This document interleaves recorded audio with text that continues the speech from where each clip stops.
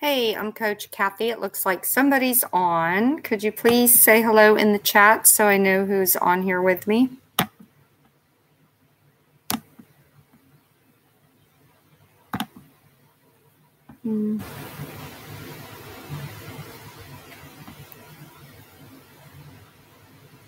Today's topic is Teenage Wasteland.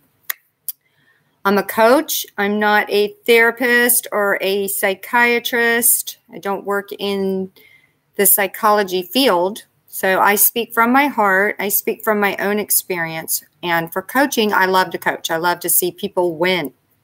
I'm all about that. I'm all about seeing people happy, healthy, whole, and get whatever they want in life. I'm here to help people move forward. That's what coaches do. All successful people, all successful athletes have a good coach. And I used to coach kids. I coached cheerleading and softball. And I have a passion for that. I have a passion for helping people be their best. So that's why I'm on here. I just want to clear that up and make sure nobody thinks that I'm in the medical field. I'm not a doctor. I speak from experience and my own personal wisdom. And I like to share that wisdom with other people. So today's topic is teenage wasteland. And I'm talking about teenage addiction. And basically, addiction could be hereditary, genetic. It can run through the generations.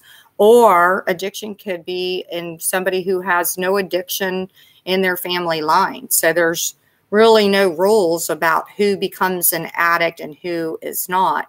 But what it boils down to is our brain and the way that our brain is responsive to specific things when it's stimulated.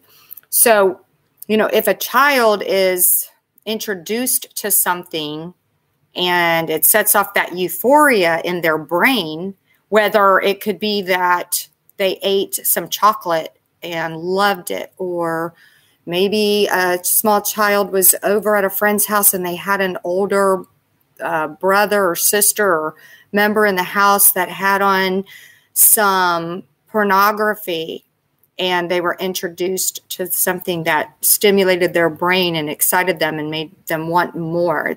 Addiction is about wanting more of something. If it's alcohol or nicotine or drugs, it's when it's signaling the brain and the brain no longer is responsive to responsibility. It now wants more of that euphoria and that stimulation that makes it feel good.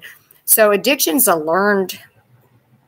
it's learned actually at times because, we basically go after what it is we like and we just want more and more and more. So for teenagers, if they do experiences in the teenage brain, or they use a teenage rat versus an adult rat and they put nicotine in the teenage rat, it becomes addicted faster and a lot harder. So it lasts a lot longer within teens, and it's harder to break once they start from a younger age. It also will get in the way of their emotional development. So it's harder for a teenager to transform into an adult or transition into an adult when they are immature. And so it definitely gets in the way of emotional growth. And the signs to look for in a teenager are whether maybe you see a teenager that's depressed, not motivated, maybe they look like they're gaining a lot of weight or acting very funny and peculiar, isolating, their grades are dropping, they're angry, they're emotional. These are things to look out for. Or if you have somebody that's made a comment about your teenager, don't ignore it. If teachers are calling, don't ignore it, and have the awareness and be open and willing to learn and to check into it so that you could put it to rest before it gets too late. Or at least you can start educating your teenager on things they can do if it does progress and become something that's out of control for them and causing them to have negative consequences, like ending up in jail or obesity, sex or porn addiction is dangerous. That could kill them if, they catch diseases and end up in bad places from that. So it doesn't matter what the addiction is. It's all negative and it's all harmful. And so the more that the kids are educated, the better they're going to be at knowing that there are solutions out there, and they'll know what to do if they're educated. And they do educate kids in schools, which they do talk about a lot of this in their health classes. They talk about drugs and alcohol, but a lot of times the kids aren't as tuned in as they should be. So you really want to make sure that you're talking about this with them in the homes too. And the more that you communicate with your teens, the more that they are going to benefit from that. And you have to be open and honest, and you have to allow them to feel safe and allow them to be open and honest. If they feel safe enough to be able to share with you how they're feeling without having somebody be a hard critic on them or too angry or judgmental, then it's going to build their self-esteem and their self-worth, and they're going to understand that they can trust to talk about whatever's going on. And it's all about self-esteem and self-worth too. I mean, if somebody's exposed to addiction, if they are exposed to something that stimulates them like chocolate or whatever it is, and they understand the health consequences that are going to happen, the heart disease and the dangers and being overweight and how that's going to cause insecurity, and, they could possibly be made fun of. The more that they know facts, and they feel trust with the person that is speaking to them, whether it's their parents or whoever. Hopefully it is the parents, but whoever it is, the more they know, then the stronger they're going to be. And it's easier for them to avoid temptation or say no when something's in front of their face, because then they're going to be more about self-care and self-love than just picking up a vice that is harmful to their health and could cause them so many issues. Alcohol and drugs, could cause them, just a horrific life if it's not something that they get put to rest and take care of. And so there's a lot of different options out there. There's a lot of solutions. But first of all, being familiar with the signs of it, and then also having some skills and tools to deal with it. A lot of parents might be seeing some signs of something going on and they're just a little bit stuck. Fear can paralyze people. Sometimes it's easy to go into denial because we don't want to believe it or see something. It's too scary. Sometimes we just don't think it's as big of a deal as it may be. And, it's not to blame anybody. Nobody's at fault. The key is to know these things and help and support each other. Like if you see, somebody's kid that looks like they are struggling, don't hesitate to offer a hand. Maybe that parent needs somebody to give them a nudge and help them see something. Don't just talk about it behind their back. Help them. You could be saving a life. And basically, kids aren't going to understand what they're doing. They don't know that, especially with drugs and alcohol. Why do they do it? If you ask teenagers, well, they think it's going to be fun. They're curious. They want to try something. They don't realize the danger and the harm in it.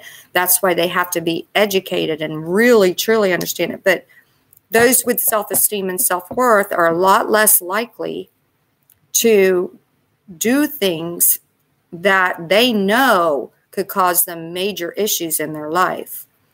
Okay, some people just think they're invincible, and before you know it, it's gone too far and they're out of control. And one of the reasons I like talking about this is because I, had a lot of fun, and I drank beer when I was a teenager, and it really didn't cause me problems until, well, it did, but emotionally with relationships, but it didn't get in the way of my school or college or succeeding in sales. So I didn't think it was a problem at all. So it's very tricky that we could have a problem and not even know it, because if I didn't get a DUI or end up in jail. So I had other consequences. Like I said, I had unhealthy relationships, And I didn't really realize how much alcohol and drugs played into that. So there's things like cross addiction too, where, we could start with one addiction and put that down and end up with a different addiction. There was a time where I smoked cigarettes, and I don't do that anymore, and I'm not drinking and I'm not using anything. I don't use any mind altering substances. Very glad, and I'm happy and healthy, and I'm not crossing over into any other thing that's going to cause me harm. So that's something to look at, though, because there are people that will do that, and it's very common. So just don't let up on somebody who may put down the one substance and then move over to something else, because it's a process and it takes work, and it takes being very into awareness and self-reflection and just focusing on that person and giving them a lot of love and a lot of communication. And when you're communicating with your teenagers about addiction, you want to ask them questions to help them feel independent and like they're responsible for themselves, not like in a controlling way where you're telling them what to do and you're ordering them around and you're being so strict that they just feel like they don't even have a voice and they're not able to be there in person. That could have a reverse effect. So when you're communicating, you want to ask them a lot of questions like, how would you feel if this was your sibling? How would you feel if this was somebody you really cared about that was going out and drinking and drugging? So maybe they're not thinking about it for themselves, but they certainly care so much about that sibling they love, and they might think about it more for themselves. Ask them questions like, what would you do if you were at a party and somebody was drinking and driving and you didn't know it, but they offered for you to get in their car? And allow them to talk through that. Watch videos with your children, your teenagers, about DUIs and car wrecks and the food and all the addictions. Show them the consequences and the results that they're going to have if they continue on that path, or if they choose, to allow something to take them over. Once the addiction kicks in, it's basically going to control your life. So you have to get a hold of this before it's too late. And like I said, if it goes on and on, there are solutions. There's professional help, where if it's sometimes there's deeper issues going on and a person needs some professional help. There's therapy. There is in-house inpatient therapy, rehabs, outpatient therapy, and they might need to go that route. Or it could be that they need to get active in a sport or a hobby, piano, music, whatever, something they love, art, and you want to help move them into something that gives them purpose. They might be hanging around a lot of negative people, so it's really important to be aware of their surroundings and to talk to them about how are they being treated, and that they have to have a healthy relationship with themselves and treat themselves good.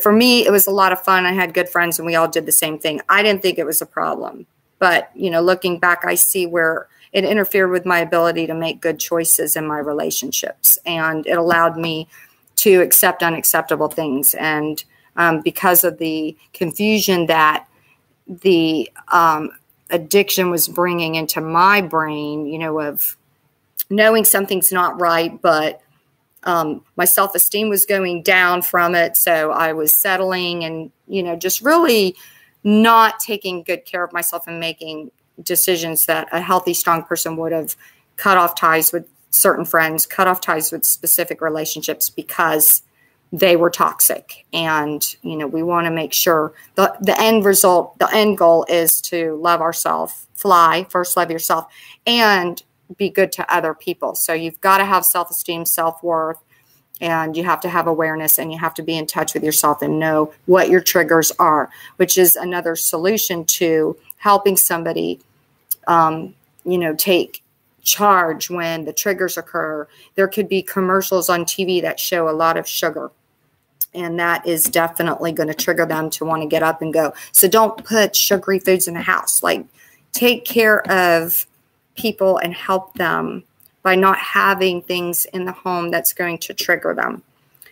Also, it could be, people that are fighting. Stress and anxiety can cause somebody to use a negative substance, a negative solution to deal with their feelings. So you want to keep them in a safe environment. And if you're in a toxic home, you want to definitely think about your teenagers and what is that doing to your teenagers? What is it doing to your children? If you're in a relationship with somebody and you're screaming and fighting all the time, how is that affecting them? Because these are things that you can catch before it's too late. Do you have somebody in the home that is physically hitting your child? These are things that you really want to pay attention to so that your child has skills and tools to deal with their feelings, and rather than using unhealthy methods that are taking charge of their life. It doesn't always mean that the child isn't happy or healthy if they pick up drugs and alcohol. A lot of times it's social peer pressure, and it's what everybody's doing, and it's innocent at first. So you have to pay attention to signs if it's showing that they might be going too far with it, and hopefully catch it before that happens. So that is basically what today is about, Teenage Wasteland. I see that one person's on here, and I don't know if you would like to make a comment or ask any questions. And if not, I'll pretty much wrap it up. There's two people, so I'm not sure who you are. I don't see anything in the chat. If you have any questions or have any input, I would love to hear from you. But this is more so just to help anybody who may need it. Keep your eyes and ears open. Don't be afraid to make that phone call. Just step in. You might be saving a life or helping a friend. So thank you for listening in. Teenage Wasteland, addiction for young ones. It gets them quicker, harder, faster when their brains are stimulated. So we got to nip it in the butt by giving them skills and tools and solutions on what to do. Keep them happy, build their self-esteem and self-worth with a lot of love, a lot of positive talk. Don't just focus on grades or, if they're a good athlete, focus on effort and their attitude and the fact that they did something positive around the house, like the little things. Build them up, and that will make a big difference when it comes down to them being in the group and people are doing different things and somebody's putting something in front of their face that they know isn't healthy. It helps them to say no when somebody else might say yes, because they are lacking in self-esteem. So that's it. Have an awesome night. We'll be back next Monday. See you at 5:30 next Monday. The topic will be introduced soon. Thanks.